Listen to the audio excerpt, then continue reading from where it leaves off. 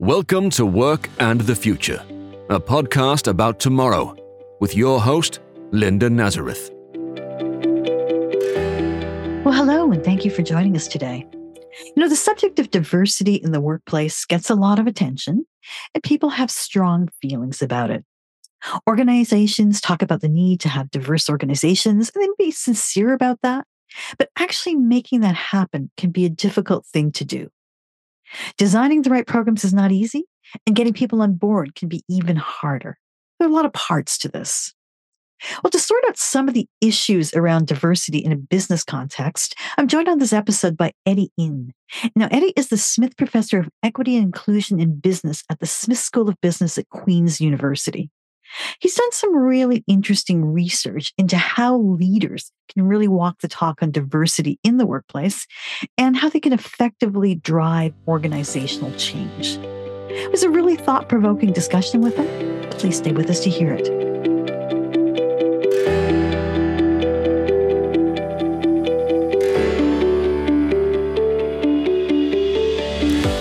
Well, how can organizations walk the talk on diversity? To talk about that, I'm joined by Eddie Ng. He is Smith Professor of Equity and Inclusion in Business at the Smith School of Business at Queen's University. Eddie, thanks so much for doing this. Thank you, Linda, for having me. It's an interesting, broad subject, but I always like to start by asking people about their own lives and careers. How did you end up studying this area? Thanks for that question. I actually worked for the bank for a while, about 7-8 years. I started off in the Pacific Division out west in Vancouver, and then I was promoted to the head office in Toronto at King and Bay. So one of the exciting things about getting to head office is you get this thing called a Centrax. We don't have such a thing anymore. It's a phone book of who's who at the head office, right? So, of course, it's exciting to see your own name on the Centrax, which means you have arrived. One of the things I have noticed was all the title officers, the executives, all the executive assistants tend to be women. And then I can't help noticing there are certain groups of bank employees that are segregated in different areas of the bank. Oftentimes we see sort of Asians because they tend to gravitate towards accounting or finance to be in the chief accountant's office, or they are in IT, right? So I was in domestic planning. So it caused me a bit of a panic and concern, which means that I might be ghettoized within the bank and it might be difficult to move up. So that actually sparked my interest in career progressions, especially for equity-seeking groups. And that's how I got into the PhD program to study diversity. Okay. When you say diversity, maybe we should define that off the top. Are we talking about sex, race, age, something else? Another great question. So you can roughly talk about diversity in two categories, what we call surface level diversity, things we can see, it's visible. Like you said earlier, sex, gender identity, age, skin color, which implies race or ethnicity. There's also deep level diversity, things that we can't see, your attitudes, values, beliefs, and ideology. So diversity is not just things that we generally think of, but it could also be things that are sort of beneath the surface that make us different. So it's important to recognize the invisible part. So there's greater recognition of neurodiversity right now, because at first sort of impression, they might seem to be fully functional, and yet they sort of may have different sort of neurally diverse, right? Or different abilities. All right. So as a business goal, because we're talking about business, what's the value of putting diversity in there? If you had to quantify it or define it? Okay. So we have all heard of the business case for diversity. So there is this notion of value in diversity hypothesis. There are like a few components to it, right? So having diversity in itself can endow organizations or work teams certain benefits, but you have to be able to leverage those benefits. So having diversity can sort of improve creativity and innovation. It can enhance a firm or an organization's marketing capabilities because you have the cultural know-how, you speak the language, and you understand how to market better to a certain group of consumers. On top of it, research has shown that diversity does assist with better problem solving. So there was a study that was done with a group of social scientists in the US that found that they literally had students in homogeneous groups and students in diverse groups. And they did find that at the end of the semester, after 16 weeks, the teams that are diverse tend to come up with more questions and were able to generate better solutions to the problem they were trying to solve, right? And then the last part is drawn from psychology. A lot of people who are bicultural or multicultural tend to have greater cognitive flexibility. So what it means is that when you're encountering events that you are not that are not predictable, you are better able to go through those events, manage them better. So COVID-19 is an example of it, right? So literally by being bicultural, bilingual, multicultural, you tend to have greater cognitive flexibility that can help you manage through organizational crisis because you bring in diverse viewpoints to manage crisis better. On top of it, so this is what we call value in diversity hypothesis, right? But in order to leverage on those benefits, you have to somehow manage them because when you have diverse work groups, you end up having more conflict, more miscommunication. People tend not to work as well as a much more homogeneous work group. So diversity, for the sake of diversity, does have benefits, but you have to be able to draw them out. On top of it, one of the advantages that we have seen, especially with a multicultural country like Canada, is our ability to attract the best and the brightest. So rather than just having a single source of pool of talent, now you actually have a much larger pool of talent to draw from. So that is another sort of benefit of diversity. And this is a really strong proposition for a lot of employers trying to diversify their workforces. Okay, I mean, these are all great arguments, but there seems to be a bit of a pushback against it. Not everywhere, but I'm thinking of the affirmative action cases in the US universities. Not exactly the same thing as organizations, and we're speaking from Canada, but one way or another, it's sort of a questioning as to whether this is important in itself. Should we work that hard to have things diverse? Now, do you find that, or you think there's an acceptance that this is important? There is the misconception around diversity as being filling quotas, right? And there's always a tension between affirmative action and meritocracy. So we're pretty fortunate in Canada that the backlash is a lot less. And the three reasons why there's all this backlash against affirmative action. Number one, it's people feel it's unfair to us, for instance, cisgender white male present day to rectify past mistakes made by previous generations, right?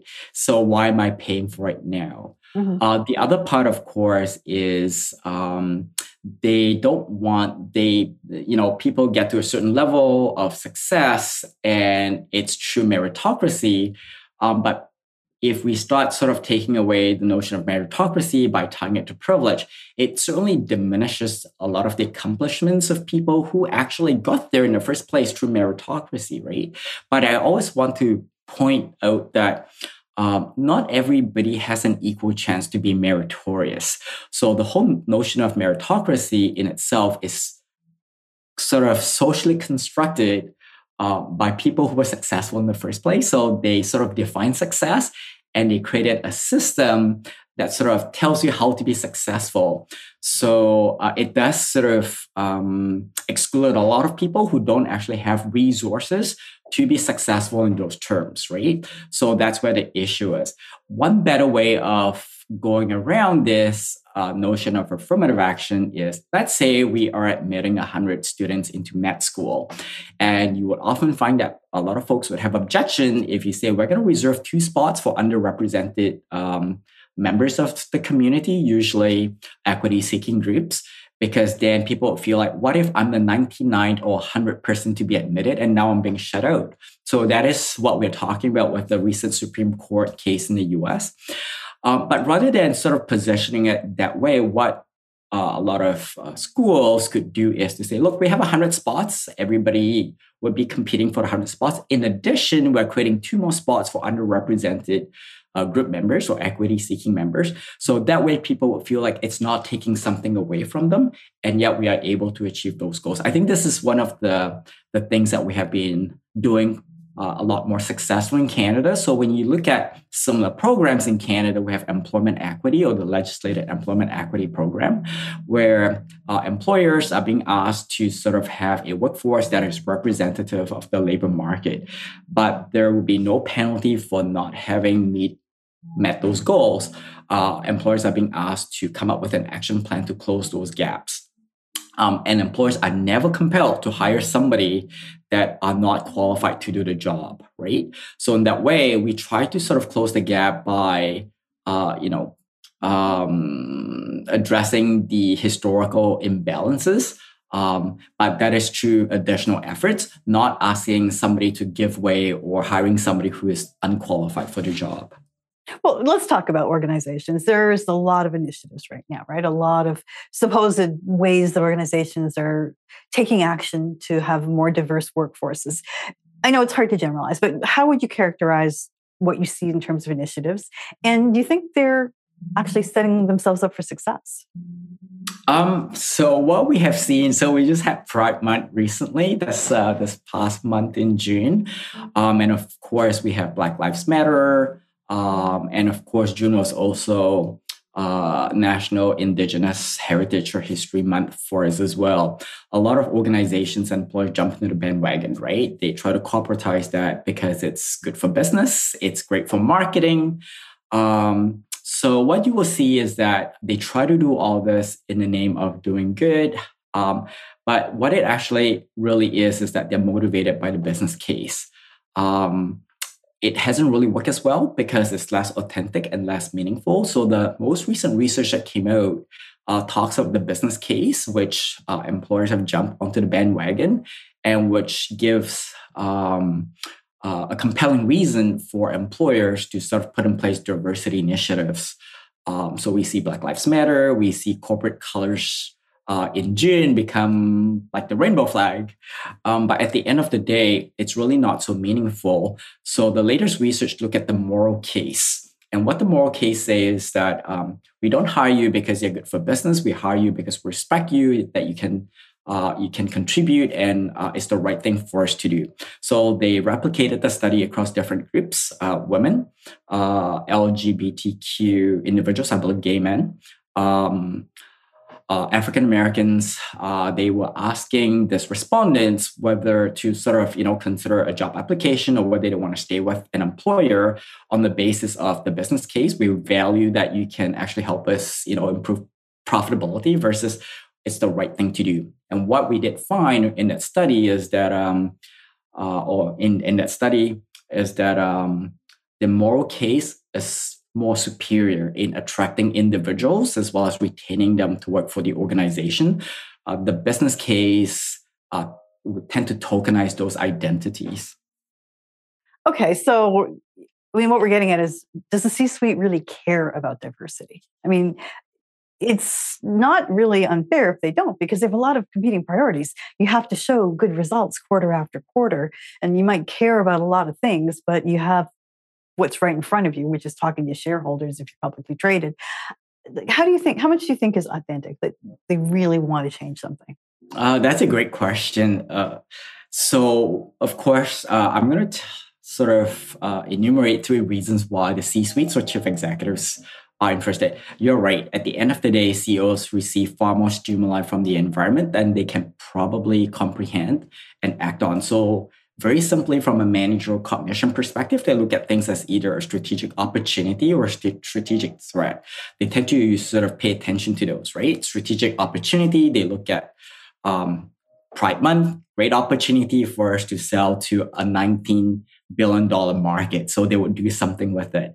On the other hand, they see something like, police brutality against African American youth. They saw George Floyd. They go, well, this is potentially a threat because it could impact the organization, especially our African American employees. So they would act on those things, right?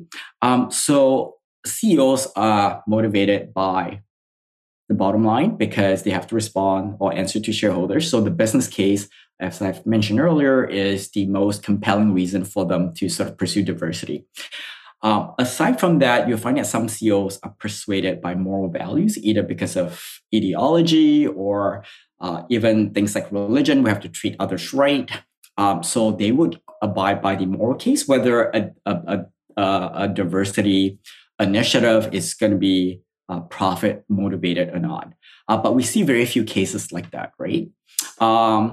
And then a third one that I like to say is if the business case is not there in the instance where it's not a private for-profit organization, or if the moral case is not there, some CEOs are indeed motivated for personal reasons, what I call legacy reasons, right? So I'll give you an example. There were studies being done in finance that found that CEOs with daughters tend to behave or make decisions in much more socially responsible manners. So having kids who are sort of, different or who might be disadvantaged might actually motivate CEOs to actually take decisions to improve the diversity records. On the other hand, some of them might be motivated for legacy reasons, right? So we now know that it's one of the grand challenge. So what they might want to do is, well, you know what? Early in my tenure, I'm focused on, being successful from a financial perspective. But towards the end of your tenure, CEO, you tend to want to do things that you're remembered for and doing things right. So there are some CEOs who are motivated by, to create a legacy, and they end up sort of pursuing diversity as one of their goals. So they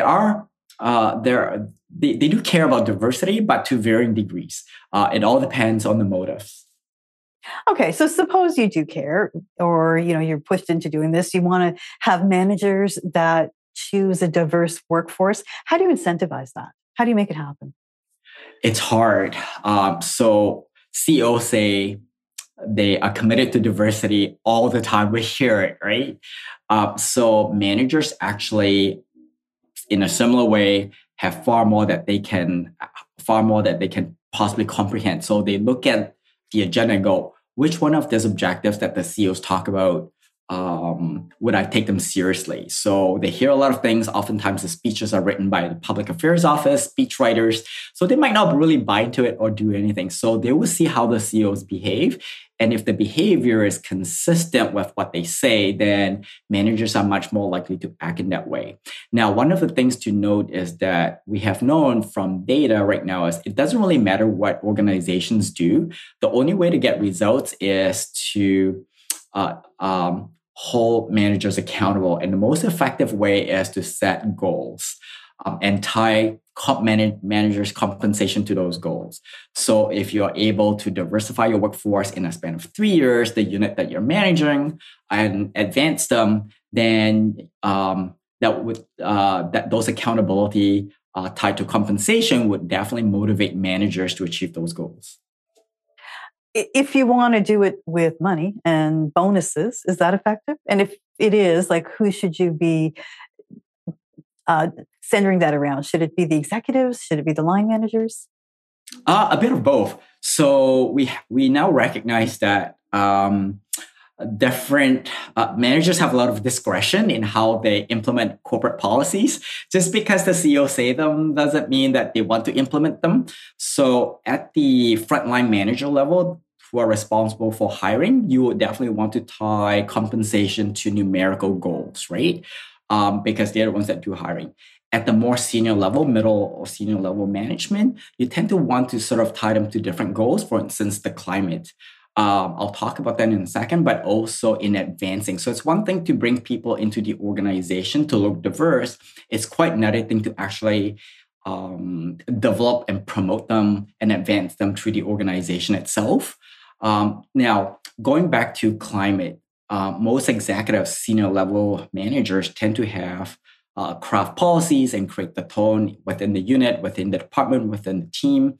So holding them accountable for, the climate of inclusion is really important. One of the things you could do is to survey employees, ask them a few questions about, access to information, access to influence, perceived insider status, Are you committed to the organization? So those things are really critical. So having the right level of accountability is really important to ensure that the different managers have that discretion to make those changes that we're hoping for.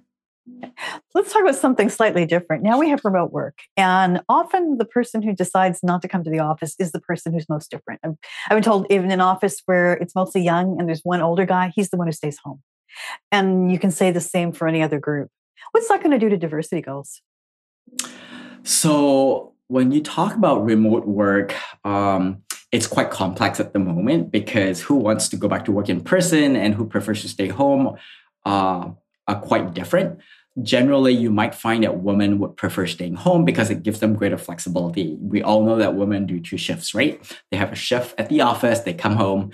Likewise, you might find that some workers with disabilities might prefer to work from home because it makes it so much more flexible for them to work. Now, with that said, you might have, come across, well, Bob is in the office. So we see Bob more often. For sure. And Bob, when we see him more often, we will give him more opportunities. And he does well. And of course, we will reward him. So certainly when you have remote work, it creates all this who gets to work from home, who gets to work at the office, as well as equity issues around important assignments, visibility, and rewards. The other thing, of course, is even when you have employees who are able to work from home, how do organizations support them, right? So again, going back to gender, women having 2 shifts, they traditionally have 2 shifts back to back. Now they have 2 shifts that are concurrent. So that makes it even more challenging. How do employers support them to ensure that, does remote work would work out equally for everybody? Yeah, and that was my question. I mean, do you think it's going to be a setback? Oh, absolutely. For sure. So you might find that those who actually are able to show up at the office would, receive more recognition and be promoted. And of course, over time, you might find that only certain groups of people end up rising to the top. Yeah, and you need really good management to get around that. I don't think we always see that. There's a lot more I could ask, but is there one example of a company, you don't have to even name the name, that you think is doing something positive and seeing results? I want to say it starts with the very top. There are 2 organizations that I can think of. I now share them because they're public. One is Disney. So Disney took a stance to go against the state to support the LGBTQ employees, and that's very public. The other one is Alan Joyce. He was the CEO of Qantas, one of the very strong proponents for same-sex marriage in Australia, which only became legal quite recently. He's willing to sort of stick his reputation out and put the company out there to support his LGBTQ employees. I think those are really important statements that an organization could do. Now, oftentimes in Canada, we have Postmedia putting out the best companies for diversity for women, right? I'm very skeptical with that list, in part because they look at diversity statements, right? Diversity statements are written by professionals. It doesn't actually reflect what actually goes on in the organization. They also look at policies that are being put on the books, but those policies are not necessarily being made available or implemented, as you have said earlier, equitably across the diverse, employees that they have, right? So I would rather reassess the list of companies that are published annually and look at what companies actually do in order to genuinely and authentically support the employees. Lots of work to do. Eddie, thank you so much for talking to me. Thank you, Linda. Eddie Yin is Smith Professor of Equity and Inclusion in Business at the Smith School of Business at Queen's University. Well, that's it for this episode. If you'd like to know more about Eddie and his work, please take a look at our show notes. You'll find some links there. If you'd like to connect with me, I'm on Twitter at @RelentlessEco. Now, if you did enjoy this conversation about the future of work, please take a moment and leave a rating or a review wherever you get your podcasts. That really help people to find us and help us to keep these conversations going. Thank you so much for listening, and thanks as always to Stokely Audio for audio production. To learn more about work and the future and to see show notes, go to theworkandthefuturepodcast.com. You can also contact us at comments@theworkandthefuturepodcast.com. The Work and the Future podcast with Linda Nazareth is a Relentless Economics production.